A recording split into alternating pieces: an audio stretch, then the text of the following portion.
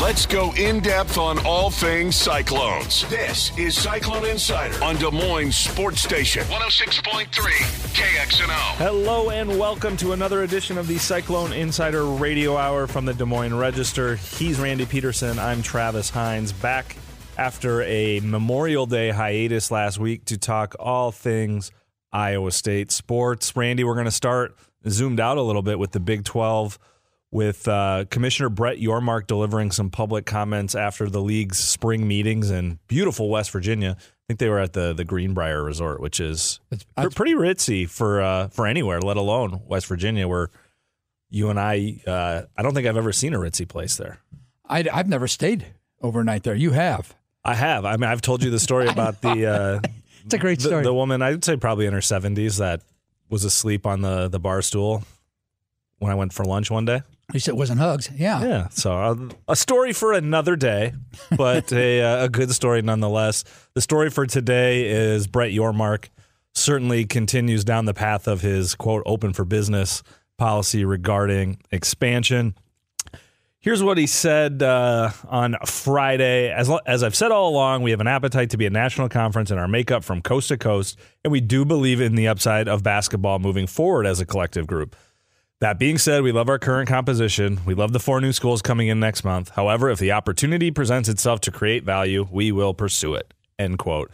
Now, Randy, some of that is stuff you got to say if you're the Big 12 commissioner, but Yormark's been saying it so loudly and so often since he got the job taking over for Bob Bowlesby that at this point, I think the Big 12 almost has to expand westward just to deliver on what he's saying is so important. And there, do you get that feeling? Because I do. Well, it is that, yeah. He's gone pretty far down the road publicly to not end up at the destination. I think it's just a matter. It's just a matter of when Colorado, Arizona State, and Utah decide that, okay, we've had enough with the Pac-12. We're out. It sounds like Colorado's getting very close to that. While you and I talk about this. So yeah, I mean that part's going to happen. Without question, it's going to happen. Colorado, I'm guessing, is the first, which would be kind of cool because Colorado comes back in to teams, to a conference that they were in for a long time. Colorado and Iowa State and Kansas State were actually could be the core 4 of the new conference because just historical purposes they were together starting in 1948 in the Big 7. Then they stayed together in the 60s, or when the Big 8 started in the 60s, and then until Colorado bolted for the Pac-12 or Pac-10 at that point in time, and whatever, 2010, 2011. So that'd be kind of cool to bring those back together. And if you've ever been to Boulder, Colorado, it's a wonderful road trip. But yeah, it's going to happen. Yormark has said repeatedly that he wants to be, like you said, the national type conference. He's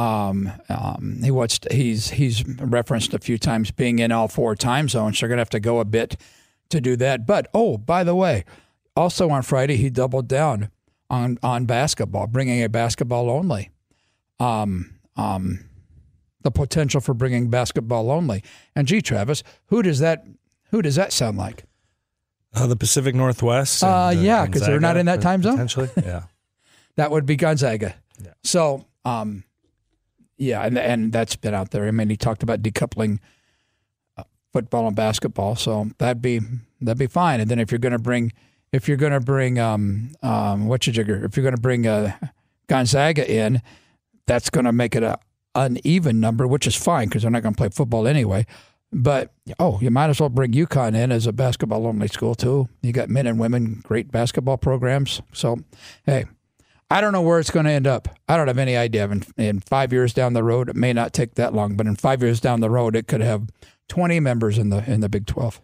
Yeah, I mean, I think you're right that the conversation probably begins and at this point ends with the Pac-12 TV deal to see what Colorado and the other 4 corner schools do. And there's been so many leaks and counter leaks and counter leaks and so much put out into the ecosystem here publicly about how those Pac-12 negotiations are doing, what the Big 12 is doing lying in wait, that it's hard to really sort out fact and fiction here. But what I've been coming back to in terms of the whole situation is, despite the optimism you sometimes hear from the Pac-12 about what their TV deal is going to be, my position has always been, if you had a good deal, you'd have a deal. Like, if you liked the deal, you'd make the deal. And as we sit here on Monday morning, recording this ahead of the show, that they don't have a deal. There's no deal. So they're not hearing enough to agree to something, which, given how long, like how often we've heard a deal is imminent coming from the Pac-12. I'm just going to use that word. Yes. Within the Pac-12, from, I believe, the commissioner, from ADs, from principals within the league, that a deal was coming in the next couple weeks, and now we're in months and we're into June. To me, that signals that there's an issue, that they're not getting the number or the platforms that they want. Because if they were, you say, okay, thank you, shake hands and move on, keep your league intact and put an end to all this other junk. And obviously the Pac-12 is not in a position to do that, which I would be worried about if I were the rest of the league. You and I were in Marshalltown a month ago, it seems. I don't know when it was, at the one of the Cyclone tailgate tour stops. I believe you were standing there with me. We were talking to Jamie Pollard on the record about stuff. I was interviewing him about random stuff. And then we started talking, maybe you asked it, I don't know, about conference realignment and stuff. He used the word imminent. I mean, he says he reads different stuff every day about conferences out east and about conferences out west. You read so much stuff that here's that word, something appears imminent. And it does. It absolutely does. So, as you say, if the Pac-12 had some sort of an agreement, or even was working towards an agreement, I don't think we'd be thinking this. But right now, I would say that the Pac-12 has nothing on the table. And why would the TV networks offer the Pac-12 lots of money for a TV contract, not knowing who exactly that conference is going to include, especially when you're losing UCLA and who else? Who else is going to the Big USC Ten? And UCLA. USC and UCLA. I think that the Big 12 or the Pac-12 could be on the verge of implosion, or I don't know, maybe San Diego State or somebody like, schools like that have to have landing spots sometime. And who knows, they may end up in a real expanded Big 12. I don't know. Yeah, I mean, part of the problem here is simply timing for the Pac-12. When you look at the media landscape, you're seeing lots of layoffs in that space, and one that we know well. And then you look at technology, which I think they were probably betting on to be their saving grace, whether it was Apple, Amazon, Netflix, and you name the streamer. They have been rocked as hard as any industry in the last 6 months with the way things have reoriented in the economy, where they're probably not coming in with the dollars that maybe the Pac-12 was hoping for 6 months or a year ago. You've seen Disney talk about how expensive live sports rights are, talking about moving ESPN to a direct-to-consumer option. There's just a lot of upheaval in the industry, which makes for a pretty cruddy time to be trying to fight for your life with your television contract right now if you're the Pac-12. So some of it is just going to be a timing issue here. And again, if they had a deal, they'd have a deal. We'll see what ultimately it comes to. But with Yormark, another thing he announced on Friday is Big 12 got $44 million per school. That's a big number. And the new TV deal is going to buoy the Big 12's financial interests even going forward here without Texas and Oklahoma. So that number is not going to drastically shrink. It's probably going to grow, and that's going to put pressure on George Kliakov, the Pac-12 commissioner, to really bring home a serious deal here. And we will see if he can do it, because they haven't announced one here to this point. And I think the other part that we probably need to talk about more is who is this expansion for? Does this make college football better if Colorado, Utah, Arizona, and Arizona State are in the Big 12? Because then the Pac-12 is probably done. You're getting Washington and Oregon going somewhere. And then now, like, does college football exist on the West Coast in any real form going forward? Is it like what fans are clamoring for this, that they'll make one trip a decade to Tucson or to, wherever out to Boulder? I mean, you wonder, they're obviously chasing dollars here, but eventually does this become detrimental 5, 10, 15 years down the road? Or does anybody care? And I think I know the answer to that. Yeah, you're right. You hit it. They're chasing dollars. That's a great question you asked, though. I mean, it's a great conversational piece. Who is all this for? It's certainly not for. Let me think this out for a second. It's not for the fans. Is it for Cincinnati fans who are going to have a 10:15 p.m. local kickoff time for their game at BYU in a couple months? Yes, that's exciting for everybody. Look forward to a lot more of those if Iowa State or Central Florida fans that have to go to that have to watch. What about basketball? Central Florida plays Gonzaga in basketball, for example. Well, the Cincinnati... West Virginia plays Gonzaga, which might be a high-interest game, but good golly, what time would that game start? Wherever you are. I don't care if you're on the East Coast or the...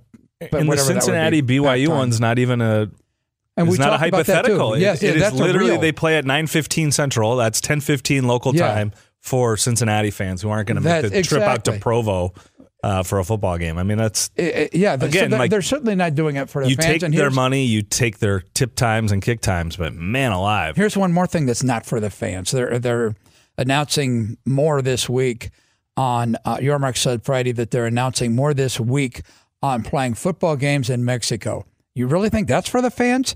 No, it's not for the fans. Are any fans going to... Iowa State fans going to drive down to Mexico to go to a game? They got an airport in Mexico City, Randy. We've been over this. Mexico City is very popular right now. But I hear you. It's not for local fans. It's for growing the fan base of the Big 12, right? What good did that do, though, with growing your fan base in Mexico? But anyway. If you can have international rights deals, that's what helps you. But again, that doesn't help fans. That helps the bottom line for the university. Once again, yes, it's not... They're doing this without the fans involved, and we've hit this ad nauseum. Talk about fans. They messed up the Big 12 basketball tournament, the most successful conference tournament that's out there, and they're messing up with that one. If that fan friendly, no. Remember 3 years ago when the conversation was, will college sports be chastened amid the financial turmoil of the pandemic? I think we know the answer to that now. Yeah, exactly. The answer was no. Very much. We lost track here, but this is June. We lose. And again, what college football has become. I don't even blame the Big 12 for doing this. No, they want to be. They want to be right there in line behind the SEC and the Big 10. I mean, they want to be the third best conference. They want to be the number 3 conference out there. Yeah, and again, this just highlights. The ACC is certainly not going to catch them. This highlights so much of what is probably to the college sports' detriment, that there is no guiding. That there is no power structure to move everything in one direction, because you're dealing with this weird coast-to-coast expansion. You're dealing with name, image, and likeness. You're dealing with the court cases that are going to question whether student-athletes should be employees. And you're dealing with the transfer portal, the SEC and the Big 10 pulling away financially from everybody, which makes you wonder, they're going to pull away competitively at one point. That there's just, everybody's out for themselves, which is, like, in this situation, probably what you have to do. But man, for the overall, it seems to be deteriorating the entire ecosystem with each individually focused move that is good for you, but maybe bad for the sport. Let's just see where this ends up. Let's, for the Big 12, like I threw 5 years out there. I'll keep that out there. In 5 years, let's see what the payout is for each of the schools. The Big 12 have said, administrators have said that they did their due diligence on the schools that they invited and that have accepted the 4 new schools. Each one of them brings something different to the table that's not going to interrupt the Big 12 bottom line. So I'm assuming that it'll be divided by what 12. This number will be divided by 12. I'm assuming that number will still be somewhere in the $44 million range where they got this year. Because if they go backwards, and then you really question yourself, what did we do? What did we do here? So anybody that I know what he has said about Yormark has said about getting into the 4 time zones.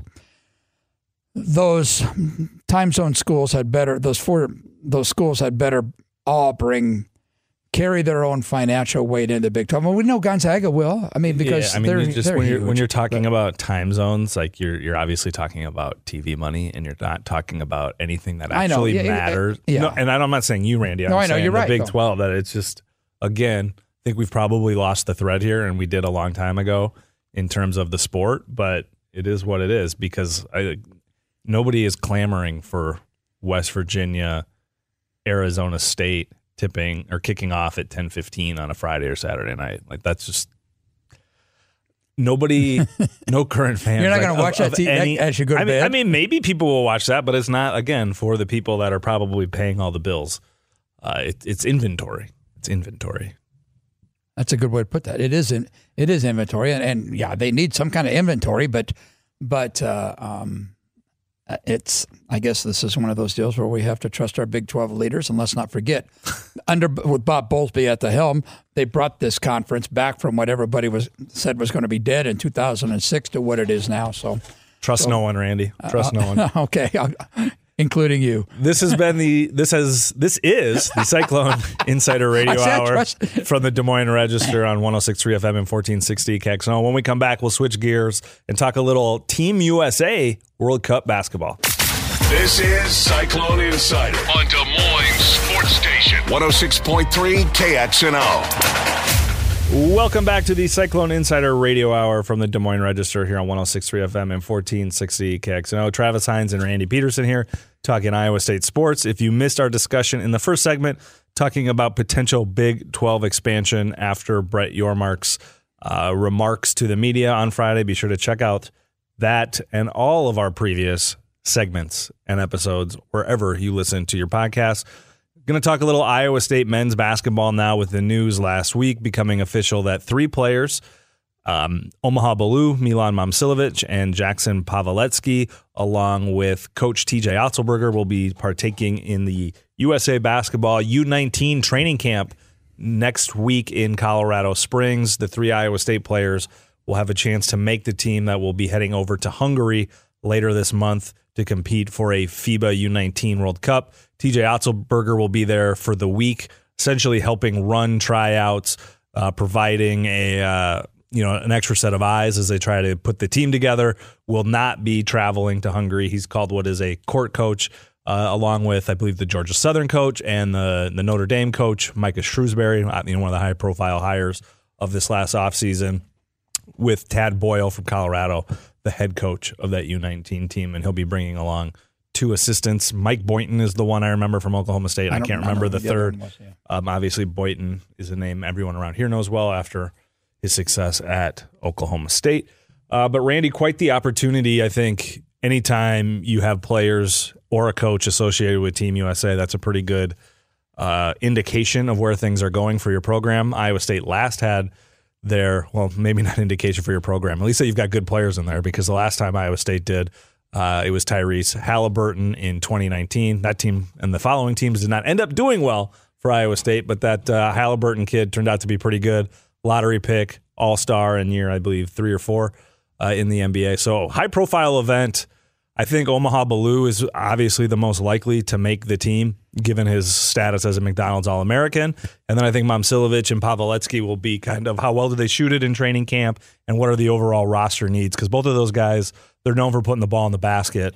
Is there going to be a spot for them and a need for them, among, I think, the 35 players that were selected to try out in Colorado Springs. But regardless of how it shakes out, good opportunity for all 3 of those guys and a really interesting opportunity for TJ Otzelberger. He's able to stick within USA basketball, maybe get an assistant job, maybe getting a head coaching job. Those are major feathers in your cap on the recruiting trail, because Team USA basketball, really probably since, I want to say at least 10 years now, maybe going back to 2008, has really elevated its status within the basketball ecosystem of things that recruits, college players, and NBA players care about. We just saw Anthony Edwards agreed to play for the World Cup this year, and he's one of the up-and-coming players in the league. Yeah, it's great for them. And it's great branding for for TJ's program. Let me play devil's advocate here for a moment. What does it at Iowa State, because of the roster turnover is usually large, and because they teach defense before shooting up there at Iowa State anymore. What does having, let's say, one of those players, and TJ even, because all three of them aren't going to make the team, but one of the, I wouldn't think. You're rolling your eyes. I mean, I have no idea. I would think it would be unlikely, but you never know. Yeah. So anyway, does that do anything to? I don't mean the chemistry of the Iowa State team coming, but does it do anything as far as the learning process that there is? Because I assume it's a pretty steep learning curve going from high school to TJ's program style, where like I said, you better bust your butt on defense. Yeah, I think like whatever disruption it is worth it to have the opportunity. Like even at worst case scenario, and I'm using air quotes, worst case scenario, these guys are back by right after the 4th of July, so they're essentially only losing 2 or 3 weeks of their summer, and the Iowa State essentially has an extended summer because of the trip to the Bahamas, where they get the 10 extra practices, so they can really cram in a lot between let's say July 6th and September 1 or whatever it is that the fall practices come to an end. So I think whatever disruption it causes with getting the team prepared over the summer pales in comparison to the opportunity it is individually, and also the opportunity for the program to raise its profile. Because I know most people listening to this have probably never watched a FIBA U19 game, and I've only watched a few, but it is something that recruits care about. It's something that transfers care about, to have entree to USA basketball, because it is prestigious and it's a thing people want to be a part of. And remember, Iowa State also does have another USA basketball gold medalist on the roster in Tamin Lipsey, who was the starting point guard, I think, on the U16 team before he tore his ACL? Yes, and like I said, I wasn't throwing anything derogatory out there. I just wanted to know if it would cause any kind of disruption in the learning process. But you're right; they've got the practices leading up to the Bahamas. They've got the games in the Bahamas. Then they're going where else are they? They're going one other place. Aren't they going one other place? I don't think so. I guess they're not in Florida this year in any tournament, are they? Yeah. Oh, you're talking about for during the regular season? Yeah. Yeah, they're in something in Orlando. I don't know what it's called anymore. It's not. Yeah, Disney. it's you and I were there. I remember that. Yeah. Okay. But that's during the season. Yeah. So, yeah, I think that, and plus, let's not forget, you get the NCAA allows practices also for teams that are doing the overseas trip, which I guess technically is the Bahamas. So yeah, I mean, I think it's the pluses far outweigh whatever else there may be. So and it's as far as for TJ, it's good for him also. He gets his name out there on the national stage more than it is right now, the international stage possibly. I don't see anything that'll work against Iowa State. Now we don't know who they open the season with. What kind of early season schedule it has, but I'm assuming it's kind of like it's been in the past. Yeah, I mean, to me, the thing it underscores. We know when it starts, like November 8th or something like that. Yeah. I think, or December. What was it? November 8th. First week of November, I believe. Is the start. But yeah, I think it underscores how well they're recruiting. Mm-hmm. And again, I've said this before, whatever success you've had the last 2 years, which is, if you're Iowa State, has far outstripped whatever expectations you could possibly have imagined. To me, this is kind of the unofficial start of the TJ Otzelberger program, because the last two teams, I think, were pretty isolated in their construction and in their long-term viability, where that changes this year, where you're over half your team is freshmen or sophomores, and you've got guys that you have publicly said that part of your recruiting pitch is that it's people that want to be Cyclones and want to be there for the long term. Now, maybe that's not Omaha Baloo if he's got a chance to go one and done, but you've got Milan Momcilovic, who's a top 50 kid. You've got Jelani Hamilton and Caden Fish that they're high on. So there are lots of pieces here that could be around for a while, and they're the pieces that Iowa State pursued with every option available to them because they'd been established at Iowa State, where that first roster, it was kind of the amount of players available to you was small. The amount of players available to you the next season, a little bigger, but still not a complete opportunity to go pursue whoever you wanted. That changed with this 2023 class. And so I think that's why you're seeing, why I look at it as this is the long-term future of what Iowa State basketball, the vision that Otzelberger and his staff have for it. We'll see what ultimately it comes to fruition, both for USA basketball and for Iowa State basketball this winter. But that's all we've got on the Cyclone Insider Radio Hour from the Des Moines Register here on 106.3 FM and 1460 KXNO. For Randy Peterson, I'm Travis Hines. Thanks for listening, and we'll catch you next time.